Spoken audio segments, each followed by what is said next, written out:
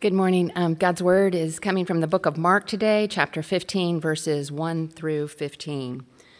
Early in the morning, the chief priests with the elders, the scribes, and the entire council immediately held a consultation, and they bound Jesus and led him away and turned him over to Pilate. Pilate questioned him, "So you are the king of the Jews?" And he answered him, "It is as you say." And the chief priest started accusing him of many things. But Pilate questioned him again, saying, "Do you offer nothing in answer? See how many charges they are bringing against you?" But Jesus said nothing further in answer. So Pilate was amazed. Now at the Passover feast, he used to release for them any one prisoner whom they requested. And the one named Barabbas had been imprisoned with the rebels who had committed murder in the revolt. And the crowd went up and began asking Pilate to do as he had been accustomed to do for them. Pilate answered them, saying, "Do you want me to release for you the king of the Jews?" For he was sure and aware that the chief priests had handed him over because of envy. But the chief priests stirred up the crowd and asked him to release Barabbas for them instead. And responding again, Pilate said to them, "Then what shall I do with him whom you call the King of the Jews?" They shouted back, "Crucify him!" But Pilate said to them, "Why? What evil has he done?" But they shouted all the more, "Crucify him!" Intent on satisfying the crowd, Pilate released Barabbas for them, and having Jesus flogged, he handed him over to be crucified. This is the word of the Lord. It is absolutely true, and it's given to us in love.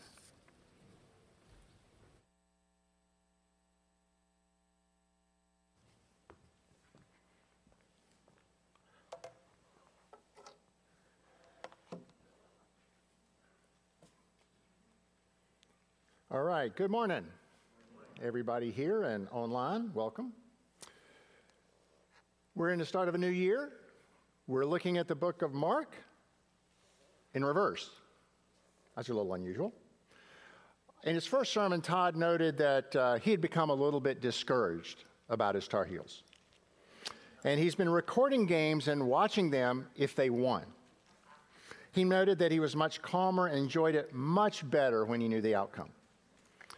Well, as an NC State fan and a Chicago Cubs fan, I've been doing this for years. So all I have to say is, welcome to the club. And I think it probably would have added years to my life in stress reduction if I had done this earlier. And one of my dogs probably would have lived longer as well. She used to go hide when I was watching the Wolfpack. But the point's well taken. Knowing the end of the story changes how we experience the story. And I spoke briefly about that the last time I preached when I spoke as Jesus as prophet. We all want to know the future, how the story ends. And we prefer this prophetic foretelling to prophetic forthtelling. But also noted that, ironically, we do actually know how the story ends. God wins. But we don't always live our lives today like we really believe that will be true in the future. So as we consider the trial of Jesus and what we might apply to our lives from this passage, we'll try to remember the end of the story. And after we go through the passage today, I want us to consider who really killed Jesus. And I also want us to consider that we should not be surprised if we suffer unjust trials. Now, although we want to keep in mind the end of the story as we consider the trial of Jesus that we're looking at today, we would be somewhat remiss if we didn't include some of what precedes the story as well. So we're in Mark 15 today. In Mark 14, starting in verse 10, there's the account of the Last Supper. Todd's going to preach on that next week. Between the Last Supper and the trial of Jesus before Pontius Pilate, we have the accounts of Jesus praying in the Garden of Gethsemane, and then his capture there in the midst of the darkness. And that same night, there was a gathering of the council. This is called the Sanhedrin, and that was the supreme judicial council of the Judaism of the day. And it was composed of the high priests, the elders, and the scribes. And they finally had Jesus in their grasp. The intent of that gathering is actually found in the previous chapter, Mark 14, verse 55. Now the chief priests and the whole council kept trying to obtain testimony against Jesus to put him to death, and they were not finding any. Finally, just before chapter 15, we read the poignant story of Peter's threefold denial of Jesus. In our first verse today, the council is said to be holding a consultation. Now, whether this was a separate meeting from what happened in the nighttime gathering was simply the final stages of that meeting isn't exactly clear, and frankly, all the synoptic gospel accounts are a little bit muddled about this, undoubtedly due to the chaos of this whole situation that they're trying to report. But crucially, ultimately, the Jewish leaders take him to Pontius Pilate, the Roman prefect or governor of Judea. Now, none of the synoptic Gospels, Matthew, Mark, and Luke, tell us why. But we're told in John 18 that after hearing of their accusations, verse 31, Pilate said to them, "Take him yourselves and judge him according to your law." But the Jews said to him, "We are not permitted to put anyone to death." Now, there's actually some debate about that, right? Whether the Sanhedrin could actually put someone to death. Recall in Acts 7 that Stephen was martyred. He was stoned to death after his testimony before the Sanhedrin. The Romans were not involved at all. So if the Sanhedrin could have executed Jesus and he was in their grasp, why would they take him to Pilate? Well, recall that several times in the Gospels, the chief priests, elders, and scribes wring their hands and complain to one another. They're wondering what they should do with Jesus. They want him dead. But they fear the people who thought he was at least a prophet, if not a king, if not the Messiah. But if they can take Jesus to Pilate and have him convicted and executed on a political charge, that changes the playing field. Then they can blame Rome when the people complain to them. And indeed, it looks like from verse 2 today that it is a political charge because Pilate questioned him, "Are you the king of the Jews?" And in verses 3 and 4, it's clear that more accusations are coming from the mouths of the chief priests. What might those be? Well, we don't find that out in Mark, but in Luke, he's more specific. And they began to accuse him, Luke 23, verse 2, saying, "We found this man misleading our nation and forbidding to pay taxes to Caesar, and saying that he himself is Christ, a king." In other words, the Sanhedrin is accusing Jesus of sedition, inciting rebellion against the authority of Rome. Again, this is a political charge. And they know that they do this because they know that the punishment for rebellion against Rome is death, and it's death by crucifixion. Remarkably, in verse 5, Jesus made no further answer, so Pilate was amazed. Now, really, the trial before Pilate is over, okay? And I was telling some people before we got started today that I really messed up a little bit. Thank goodness Haven sends out an email beforehand because I thought that was the end of what I was supposed to preach on today, okay? Because it's the trial and it's over, okay? But fortunately, I found out in time that I got to talk a little bit about the rest of the verses. So here we go. All right. So that was a little embarrassing. The trial is over now, but Pilate's in a pickle, isn't he? He's like, what do I do? The Jewish leaders are accusing him of rebellion, of Jesus of rebellion, claiming that he is a king that they don't want, and Pilate can find nothing worthy of execution. Verse 10, for he was aware that the chief priests had handed him over because of envy. Pilate wants to release him, but the Gospel of John shows us how cunning the Jewish leaders are. John 19, verse 12, Pilate made efforts to release him, but the Jews cried out, saying, if you release this man, you are no friend of Caesar. Everyone who makes him out to be a king opposes Caesar. And the people, stirred up and joined by the chief priests, are demanding Jesus' crucifixion. And so the passage concludes. Wishing to satisfy the crowd, Pilate releases Barabbas for them. And after having Jesus scourged, he handed him over to be crucified. Now, what is it that we can take from this passage today? So first, I want to ask an interesting question that might not look like it actually applies to us. Who killed Jesus? Who's responsible for his death? As we unpack the text today, we saw that the Sanhedrin worked very hard to make this charge against Jesus a political charge and not a religious charge. As we've noted, if the Jewish leaders had taken Jesus to Pilate and offered only a religious charge, then that would have gone nowhere. As we read it a minute ago, Pilate told them to judge him according to their law. But they worked very hard to make it a political charge, and they seem to have been successful because he's ultimately executed in the way that Rome executes its rebels: crucifixion. So one might conclude that the members of the Sanhedrin were the ones who killed Jesus. They brought the false charges against him. Jesus never claimed to be the earthly king of the Jews. He told Pilate in John 18, "My kingdom is not of this world." And for centuries, there's been enmity between Christians and Jews because of the accusation that it was the Jews who killed Jesus.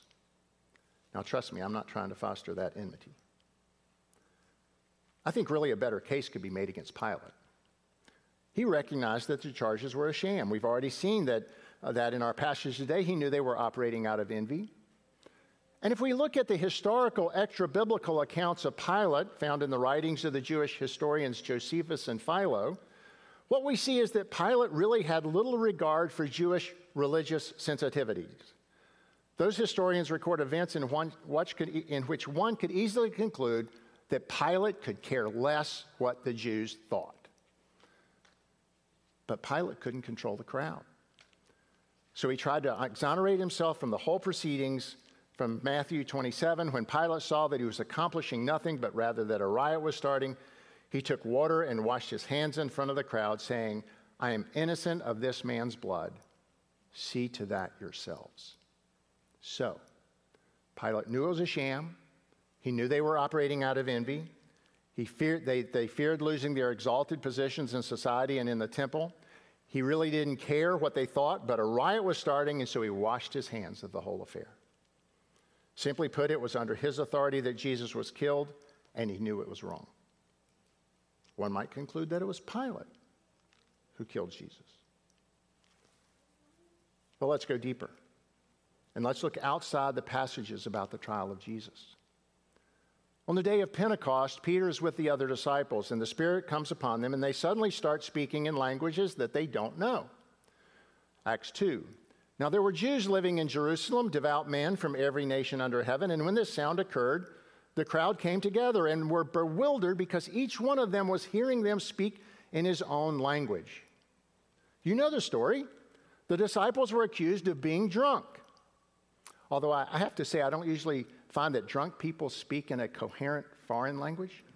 I think they usually speak in an incoherent native language, at least the ones I've experienced. Not that I've experienced that, of course. In any event, Peter stands and gives the first sermon, and he says a most amazing thing.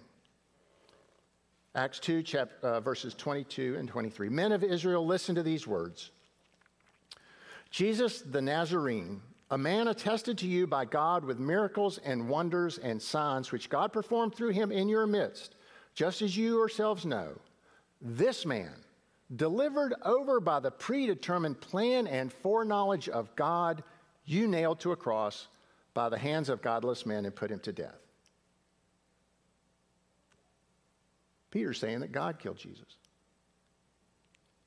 Now, this has been an offensive idea to non-believers for years. I've even read that some who don't understand what happened in and through the death and resurrection of Jesus think that his trial, conviction, and murder were manifestations of some type of cosmic child abuse.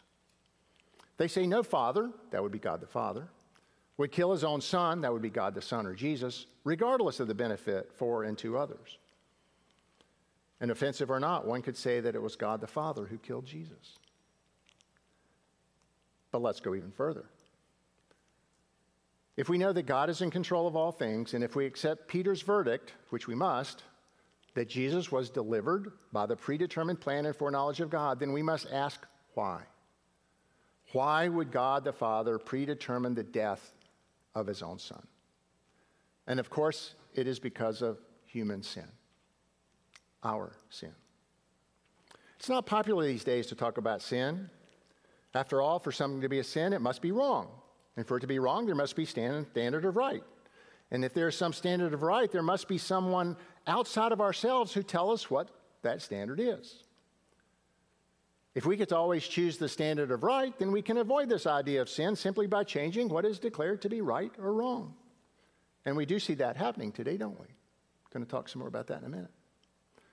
But deep in our hearts, and I suspect in the hearts of many who profess otherwise, we know that there is a right standard, a right way to live, a moral code that does not come from within our own broken, deceived, and deceptive hearts. And if that moral code, which exists in every human, comes from God, then the ones who caused the murder of Jesus were not the Jews, it was not Pilate, it was not even God, it was us.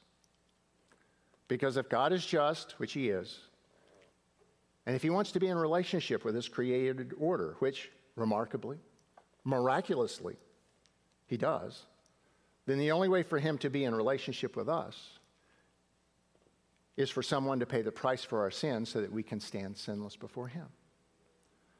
This is God, in the words of Paul in Romans 3, being both just and justifier of the one who has faith in Jesus. And knowing the end of the story, the resurrection changes everything. If Jesus died at the hands of the Jews with the assent of Pilate and by the plan of God, and that was it, and that was just it, and there was nothing more, then it was an unjust trial, and the charge of cosmic child abuse could hold some water. But Jesus' death is followed by his resurrection and his ascension back to heaven to once again be in glory with God the Father and God the Spirit in perfect unity and fellowship. And because of his death and resurrection, we who killed Jesus are forgiven and can look forward to that day when we are resurrected to be in glory with God forever in the new heavens and the new earth. But before that glorious day dawns, we, like Jesus, might suffer unjustly. And that's my second point. Now, I'm going to be honest with you. I don't think Christians living in the southern part of the United States have unjustly suffered very much in the last 100 years. Our black brothers and sisters, as well as other non-white racial groups of believers, they've suffered from racial inequality, often horribly so. And I'm not trying to minimize this by saying it, but I don't really think any group of believers have suffered very much in the South because of their beliefs. Plenty of believers in the world have suffered greatly for their beliefs in the past and in our lifetimes. But again, we haven't suffered very much. But that's likely to change over the next 100 years. And I want to explore for a moment why it might happen and how it might look. For Christians in America over the next decades, the biggest threat that may cause us to unjustly suffer may come, ironically, through the emphasis that many lay on the idea of tolerance. Namely, what D.A. Carson in his book calls the new tolerance. His book is called The Intolerance of Tolerance, and he calls this the new tolerance. Now, for centuries, believers have been taught to be tolerant, and that teaching is based on the clear teaching of Scripture. And let us be clear, there have been atrocious, horrible failures by the church in this idea of tolerance. So I'm not excusing those, but tolerance is taught by none other than Jesus.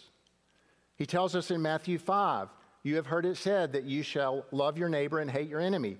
But I say to you, love your enemies and pray for those who persecute you. Paul tells us in Galatians 3, there is neither Jew nor Greek, there is neither slave nor free man, there is neither male nor female, for you are all one in Christ Jesus. True tolerance means that within the community of believers, all are equal. And inside and outside the church, we are to love our enemies. That's what tolerance is. But at the same time, believers are instructed to share the good news of the gospel with others. Jesus commissions his followers in Matthew 28.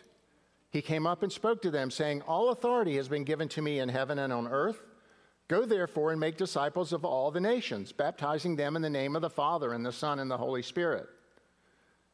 In Romans, where Paul once again reiterates the equality of all believers, says in Romans 10, there is no distinction between Jew and Greek, for the same Lord is Lord of all, abounding in riches for all who call on him. For whoever will call on the name of the Lord will be saved. How then will they call on him in whom they have not believed? And how will they believe in him who they have not heard? And how will they hear without a preacher? And how will they preach unless they are sent? just as it is written, how beautiful are the feet of those who bring good news of good things. So the old tolerance, Carson notes, was based on respecting real, hard differences between people and what they think is true about the world and the universe. But it was more than that, for the old tolerance and the teaching of Scripture required that we take a stand among these competing truth and ethical claims that swirl about us, and that we proclaim the good news of Jesus. The result of this is that we disagree with a Muslim, we disagree with a Hindu, we disagree with a Buddhist or a secularist about the nature of the world, the work of the triune God, and how salvation comes through Jesus. But we are to be tolerant in letting them believe what they want to believe, even while we tell them we think they are mistaken. That is tolerance. But that's not what the new tolerance is. The new tolerance says that you not only have to be tolerant, in the old sense, of those who have differing claims about truth, but you are intolerant if you tell them you think they are wrong. And increasingly, that type of intolerance is being vilified by the world around us. Carson's notes, the new tolerance has come to mean a dogmatic abdication of truth claims and a moralistic adherence to moral relativism, departure from either of which is stigmatized as intolerance. I love that statement. A dogma is a truth. So dogmatic abdication of truth claims means that the new tolerance says that the truth is that there is no truth. I talked about that last time, didn't I? But the new tolerance goes further than truth claims and adds moral relativism. I said a few minutes ago that it's not popular to talk about sin, and this is the reason. If there is no truth and no truth giver, then there is nothing outside ourselves telling us how we should live and what is right or wrong. And if there's nothing outside ourselves telling us how we should live, then we can do whatever we please, and there's no such thing as sin. And there are at least two important consequences of that. If you tell someone that you think that maybe they're living in a way that's wrong or they're doing something wrong and sinful, then they're likely to tell you to quit judging them. Remember, there's nothing outside of themselves that can tell them they're right or wrong. And then, ironically, they may tell you that you are actually the one guilty of sin, the sin of intolerance. The second important consequence is that our culture or the state may tell us something is wrong, like stealing or murder, but there's nothing that is really telling the culture or the state what is right or wrong. So ideas of what is right or wrong, permissible or not permissible, are likely to change over time. And they have. And they will. Now, you may be thinking, what does all this talk about old and new intolerance to do with suffering unjustly? Well, I want to go back to Todd's sermon last week. You might have noticed I didn't talk about it at the beginning of the sermon like I usually do. But I had never thought about it before. When thinking of the crucifixion, I've tended to dwell on the horrific physical suffering and dying of Jesus, and it was horrific. But I never really thought about the profound suffering that mocking and humiliation would have added to Jesus as he physically suffered.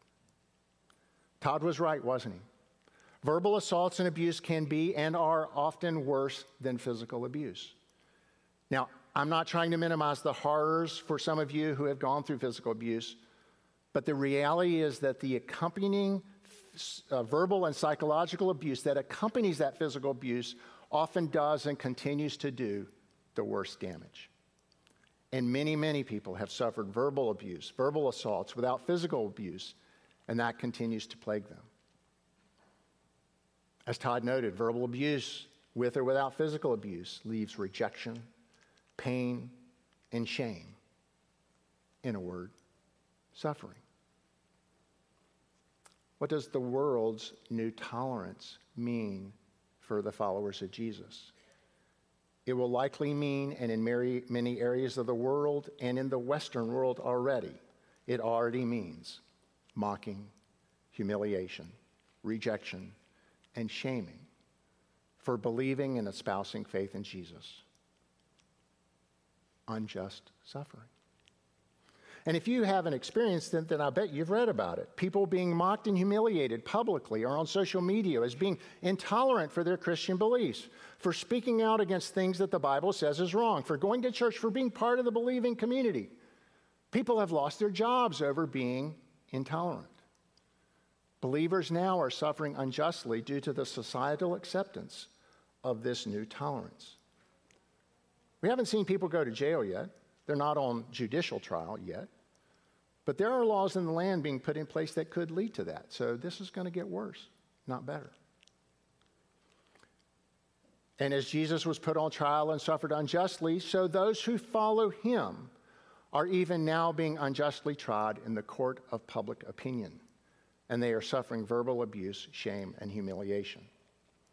And it is not really far-fetched to think that in the next decades, the trials will go beyond public opinion and into the judicial arena. And the suffering could become monetary fines or even imprisonment. Now, let me be perfectly clear here. I am not in any way supporting any political cause. You may think that one side is better than the other. It's friendly or more tolerant of believers, but don't be fooled. Do not be fooled, because both sides, the liberal and conservative, as they move toward their worst selves, are threats to biblical Christianity. Don't let anybody convince you otherwise. Your deliverance is not by a political party. But the resurrection changes everything. Though the new tolerance seems to be an unbridled ascendancy, and though believers can expect to suffer because of that, the resurrection tells us the end of the story. God will win. We will be in the new heavens and the new earth. And as Todd said last week, the risen Jesus understands the pain and suffering that we will unjustly experience in this life and moves toward us with compassion now to comfort and console us. The trial of Jesus was a mockery of justice. For that, the blame can be laid practically on the Jewish leaders and on Pilate, but really the blame is on us and our sin. But through that unjust trial and Jesus' execution, and ultimately through his resurrection, God's plan to be both just and justifier of those who follow Jesus came to fruition.